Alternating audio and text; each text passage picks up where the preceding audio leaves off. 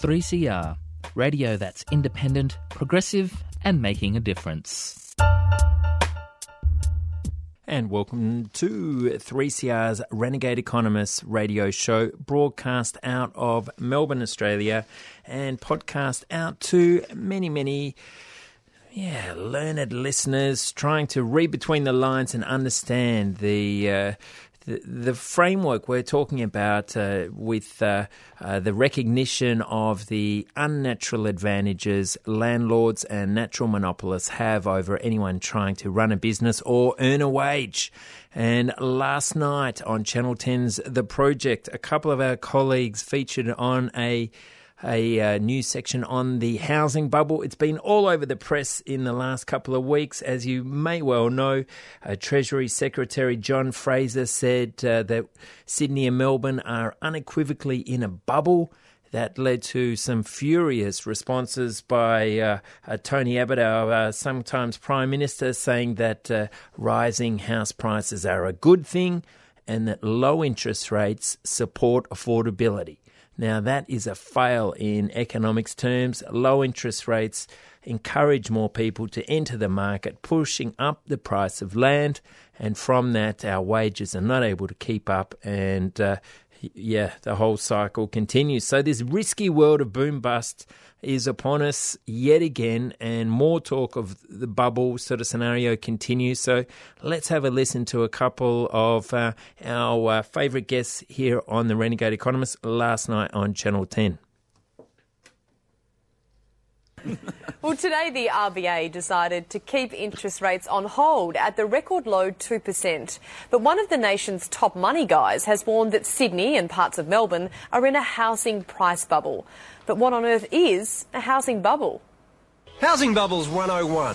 Super low interest rates and tax breaks for investors bring lots of buyers to the market, driving up demand for houses. This pushes prices up, attracting even more investors looking to cash in on fast-growing property values. Prices go up even more, and the cycle continues. So a problem with a spike in demand is that supply can't necessarily meet that demand immediately.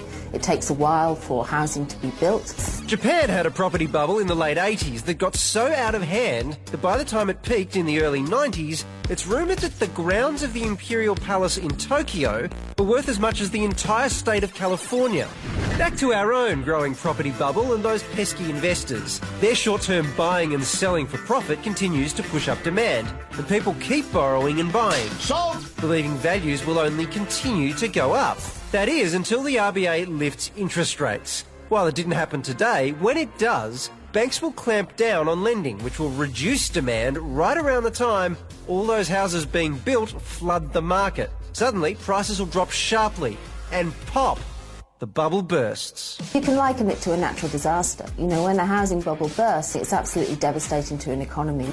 In the US, after the GFC heavily reduced property values, entire neighbourhoods of people walked away from their homes because their mortgages far exceeded the value of their house. Here, that wouldn't be an option because our debt follows us. So when the boss of the Australian Treasury says, look at the housing price bubble evidence, it's unequivocally the case in Sydney, unequivocally. You'd have to argue no one in their right mind would want prices to keep going up. I do hope that our housing prices are increasing.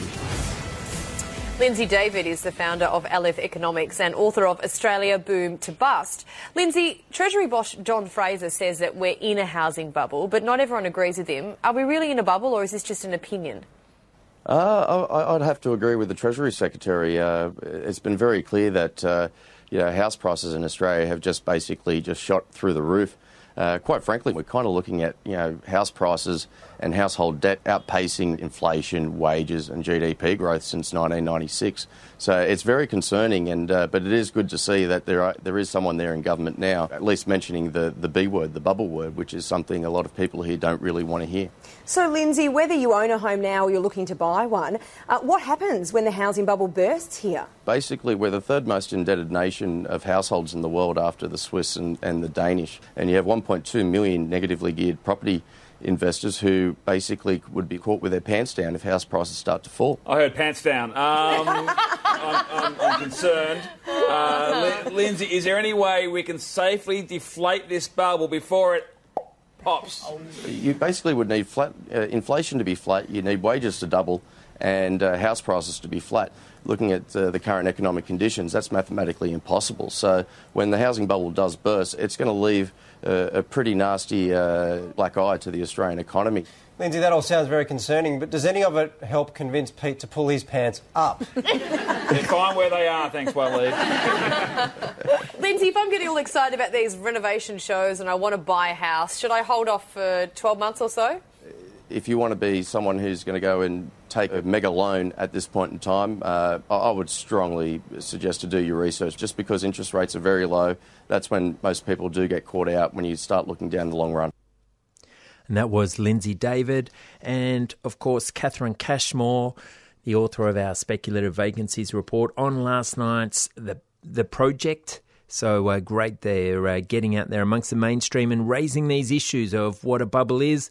And really when the demand just keeps piling on top of each other with people buying, not based on what the rent can return, but based on what expected future capital gains they're forecasting, paying, perhaps another 60, 70 grand above what the rents deliver, they are enacting a bubble. And that's what we've been in for.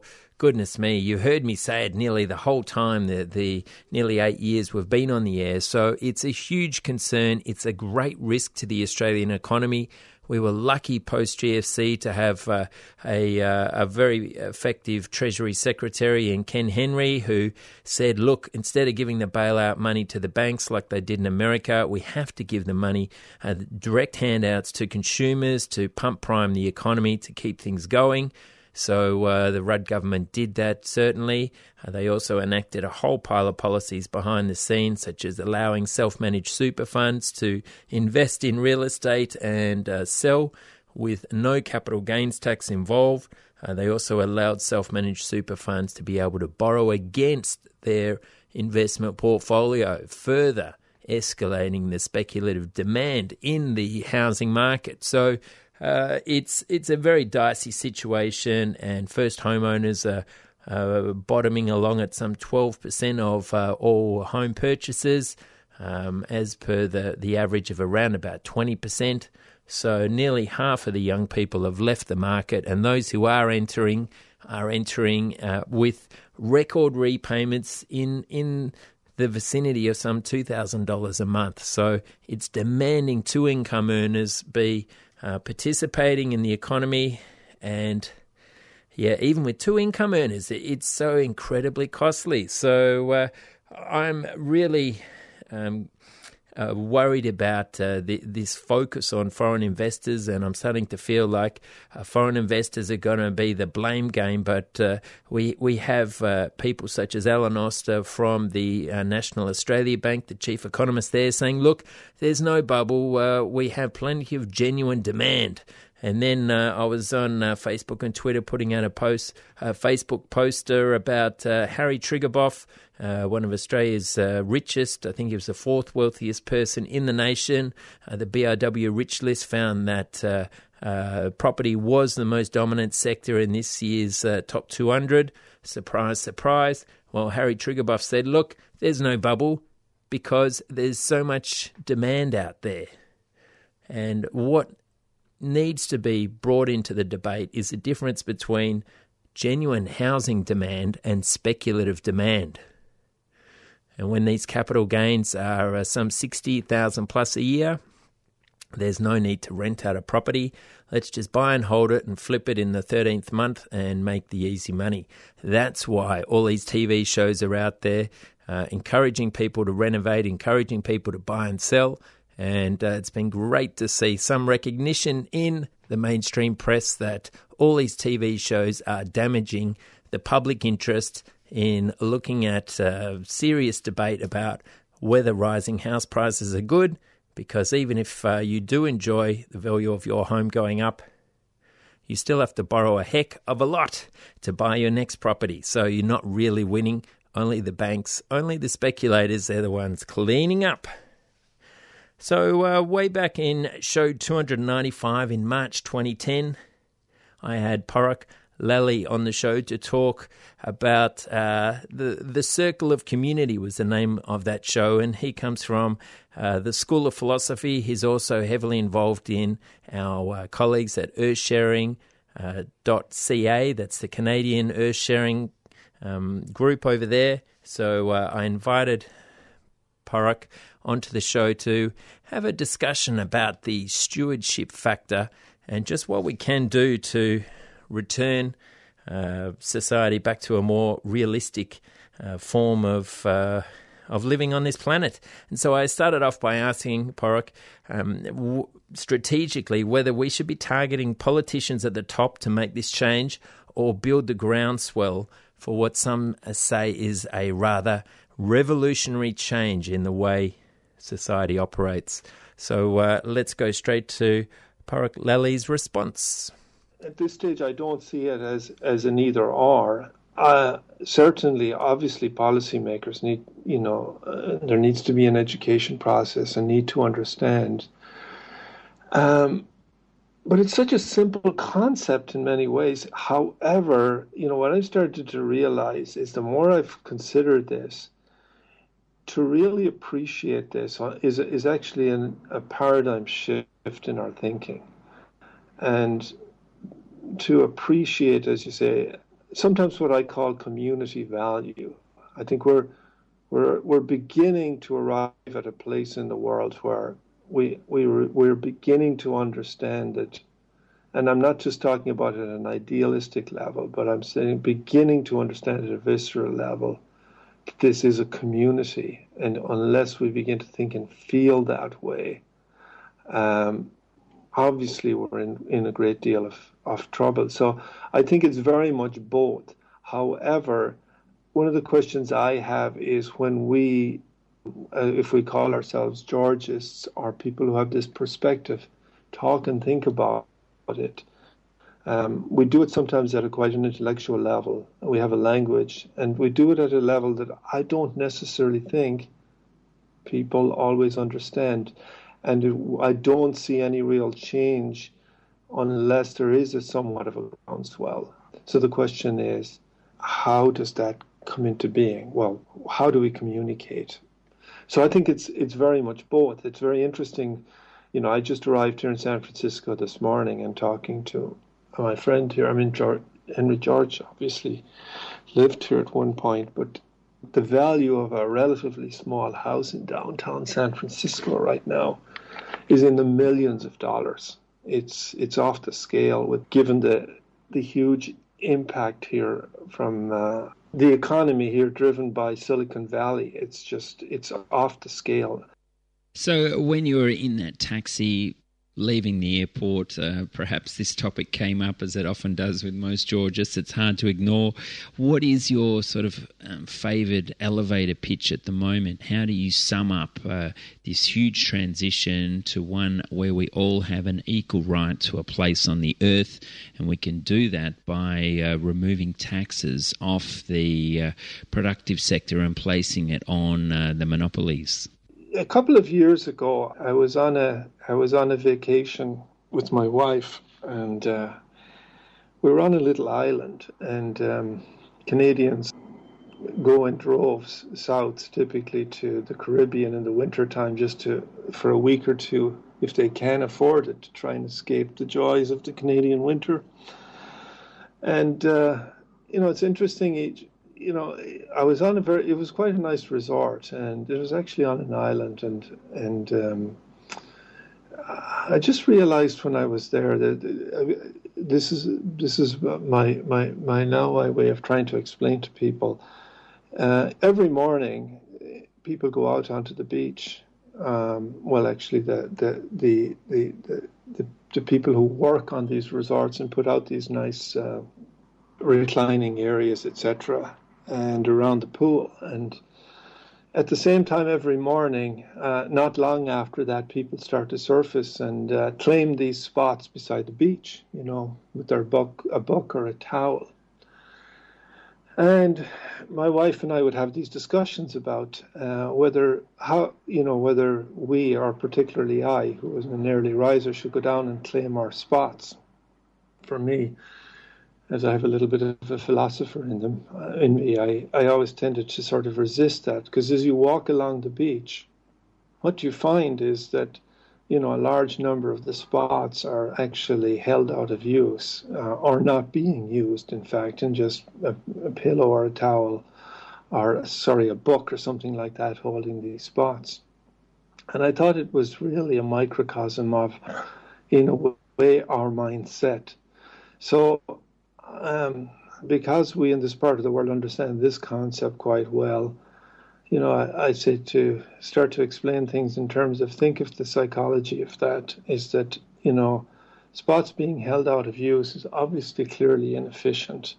It creates acrimony among people, because if there aren't enough spots, people who don't have any look at those who are claiming them or holding them out of use.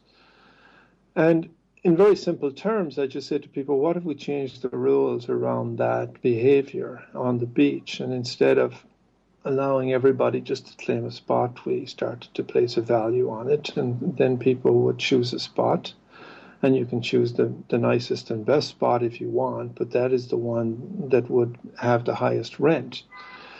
And so therefore people would start to make different decisions and value decisions, and all of a sudden the capacity of that beach to hold people would increase, because people would only hold spots as long as they were using them, or would hold them for less periods of time. And then there would be other places that would be potentially free if people wanted to access those spots, the less used ones that not beside the bar, not beside the ocean, not necessarily the best view. And so I just use that as an example, and to say we could change the rules, and then we could say, what are we going to do with this revenue? We can consider it as total revenue for a community, the community of people who are vacationing there. We can split it up between us, or we can split some of it and use other to improve the local area. I thought, and I've actually had a couple of group discussions on this point, and it's very interesting to see the psychology and how the psychology of people changes. In one respect, we're in opposition to each other, trying to claim our little corners, and in another, in the respect where we change the rules and share, then all of a sudden I don't feel the same way about it anymore. I feel that I'm getting an equal share of the benefits that everybody enjoys. There's a sense of justice in the system. Now, you can follow the psychology of that quite far, actually. Now, maybe not be exactly an elevator speech, but I had to explain that this is the concept that location has value, and the better the location, the higher the value. And that locational value is created by demand, as well as the infrastructure, such as the beauty of the place and the location within that place, close to shade or a bar. This is what creates what we call economic rent, and it's something that's due to us all. So I'm starting to work along those lines. As I say, not necessarily an elevator speech. We'd now have gone about 50 stories, but I'm trying to find ways to help people to understand what this concept of economic rent really is. You're on 3CR's Renegade Economist this week with Porrick Lally from Earthsharing Canada. Yes, our cousins at Earthsharing Canada. Check out the website earthsharing.ca. And Porrick, that's a nice elevator ride. Sure, it might have taken 50 stories, but it helps to paint the picture of this first-come, first-served mentality we live under. And whilst people might flinch at the thought of having to pay for the best banana chair, we call them here in Australia, next to the pool with the bar nearby with the best view of the ocean as well, in time you come to realise that by paying just a little bit back, it ensures that more people get to enjoy the best locations, and by paying a little bit back you can share some of that revenue to perhaps buy everyone a few rounds of drinks at the poolside bar and encourage a bit of community building. So that's a sort of front we'd love to see adopted throughout society. But I think one of the challenges we have as we build this groundswell momentum up, we see the sharing economy that's booming out of San Francisco with this peer-to-peer type reviewing system that we see in all sorts of angles, from Airbnb to Uber through to something I'm involved in called helpx.net, where we have an amazing revolving door of travellers who come and stay at our house and provide about 20 hours of childcare and a bit of housework around the house in return for free food and board.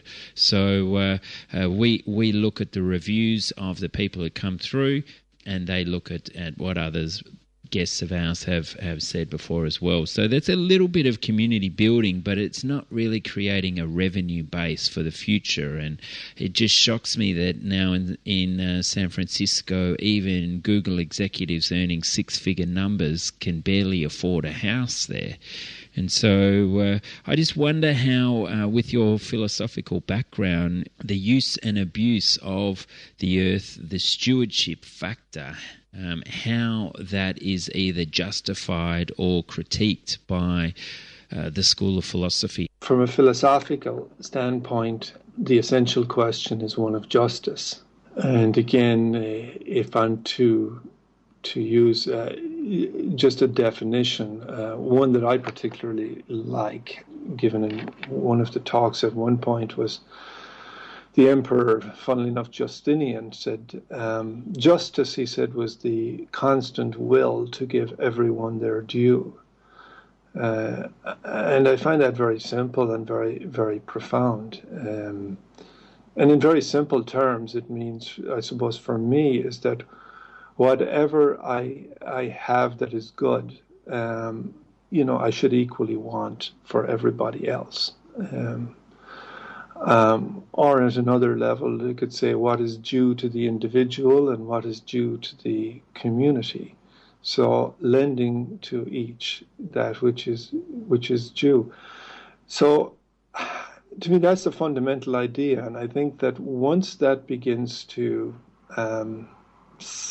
find a place in people's hearts, because I find the whole psychology in a way of why do we separate from each other? Why do we see each other as separate versus the view of seeing each other as part of a community? What is at the basis of that? That's one interesting question. But I think that's the core of it. The core of it is justice. We also, I think, in the world today, in economic terms, we talk greatly in terms of the current paradigm, return on investment, and we use money as a means to measure all of these things. And as soon as we veer into that arena psychologically, I think we tend to veer into an arena of what's mine and what's yours. And when we think about money, we tend to think of it as, if there's $10 there and I've got 10, then you don't have any. Or if you have 5, I have 5. It's a zero-sum game. And because we think of things in a zero-sum game, we do think of things as gain and loss. Whereas, as you've said before, I mean, the idea of community is that everyone can grow. That there is possibility of increase for all, prosperity for everyone. One of the things that strikes me about the whole idea of land value capture, if we can make it more obvious and more visceral and more seen, is that it struck me one day that if we were actually to understand that the land we walk on has a value, and in the case of San Francisco, a very, very high value.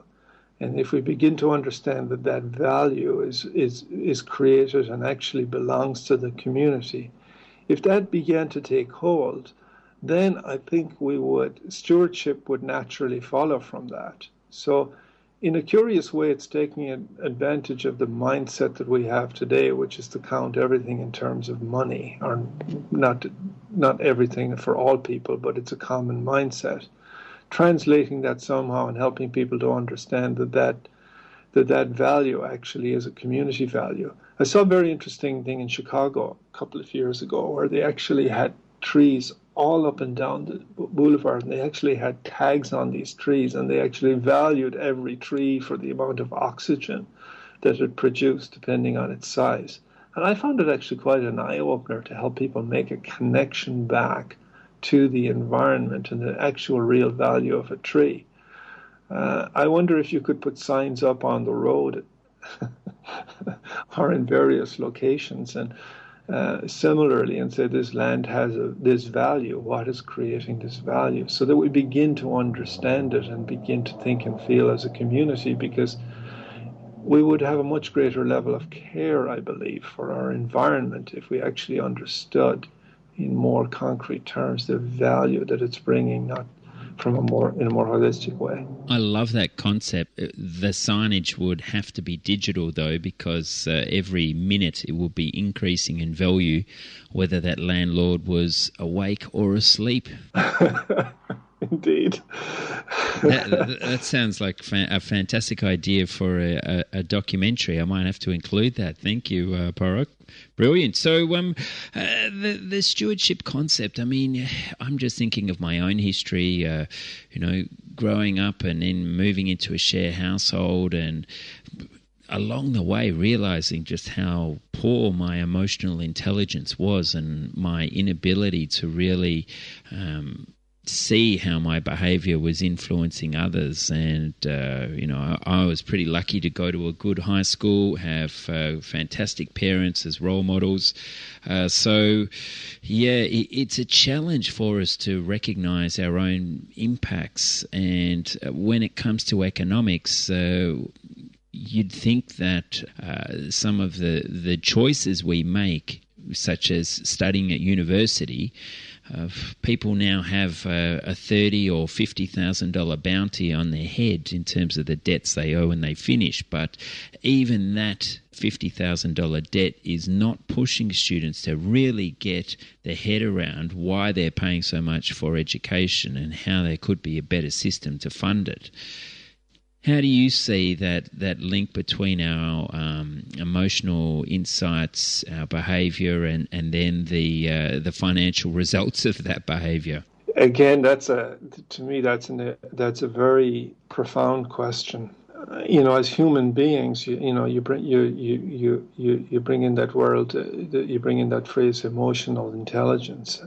And many people I talk to these days speak of emotional intelligence and the necessity, and our success in the future will be greatly dependent on our emotional intelligence. So if we step back for a second and say you've got, as you say, IQ, EQ, emotional intelligence, and some people even talk about SQ, they call it spiritual quotient. But it's almost like in my way of thinking, if you say how as human beings, how does it reflect in us? And I think the IQ is our heads. It's our calculating self.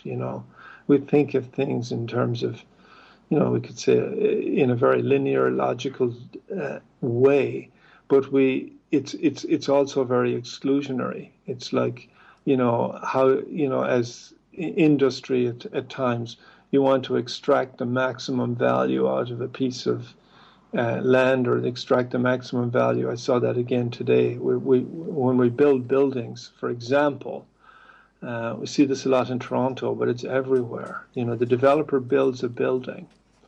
He builds that building with the view to selling it, say apartments. He's typically only responsible for that building for about a year after it's produced. So he will produce the cheapest possible building in order to maximize his sale or profitability. Then that building is taken over by people who have to care for it. It's at a different level now. And they have to care for it for the life of that building. And so building it cheaply up front often means it's very expensive to run in the long term. The materials may not be as long lasting. The energy costs for the building are very high. So the builder is using IQ. He's thinking about it in narrower terms. Whereas what we really need to consider is, as you say, we need to feel, how do we relate to other people? Do we feel a sense of community? And this isn't something that necessarily, up to this point, I think, we've learned as a matter of course. It's not part of our educational system, unfortunately. So it's an interesting question, I think, that we need to be able to think with our hearts. And that's in a way, to me, is also spiritual growth. And that was where, my philosophical interest was at a very fundamental, visceral level. We all share a common humanity. So I think it's not just an economic question anymore. It's a much bigger question, and I agree with you. It's the paradigm shift is to move from what I would say our heads into our hearts. You're listening to Renegade Economists with your host Carl Fitzgerald.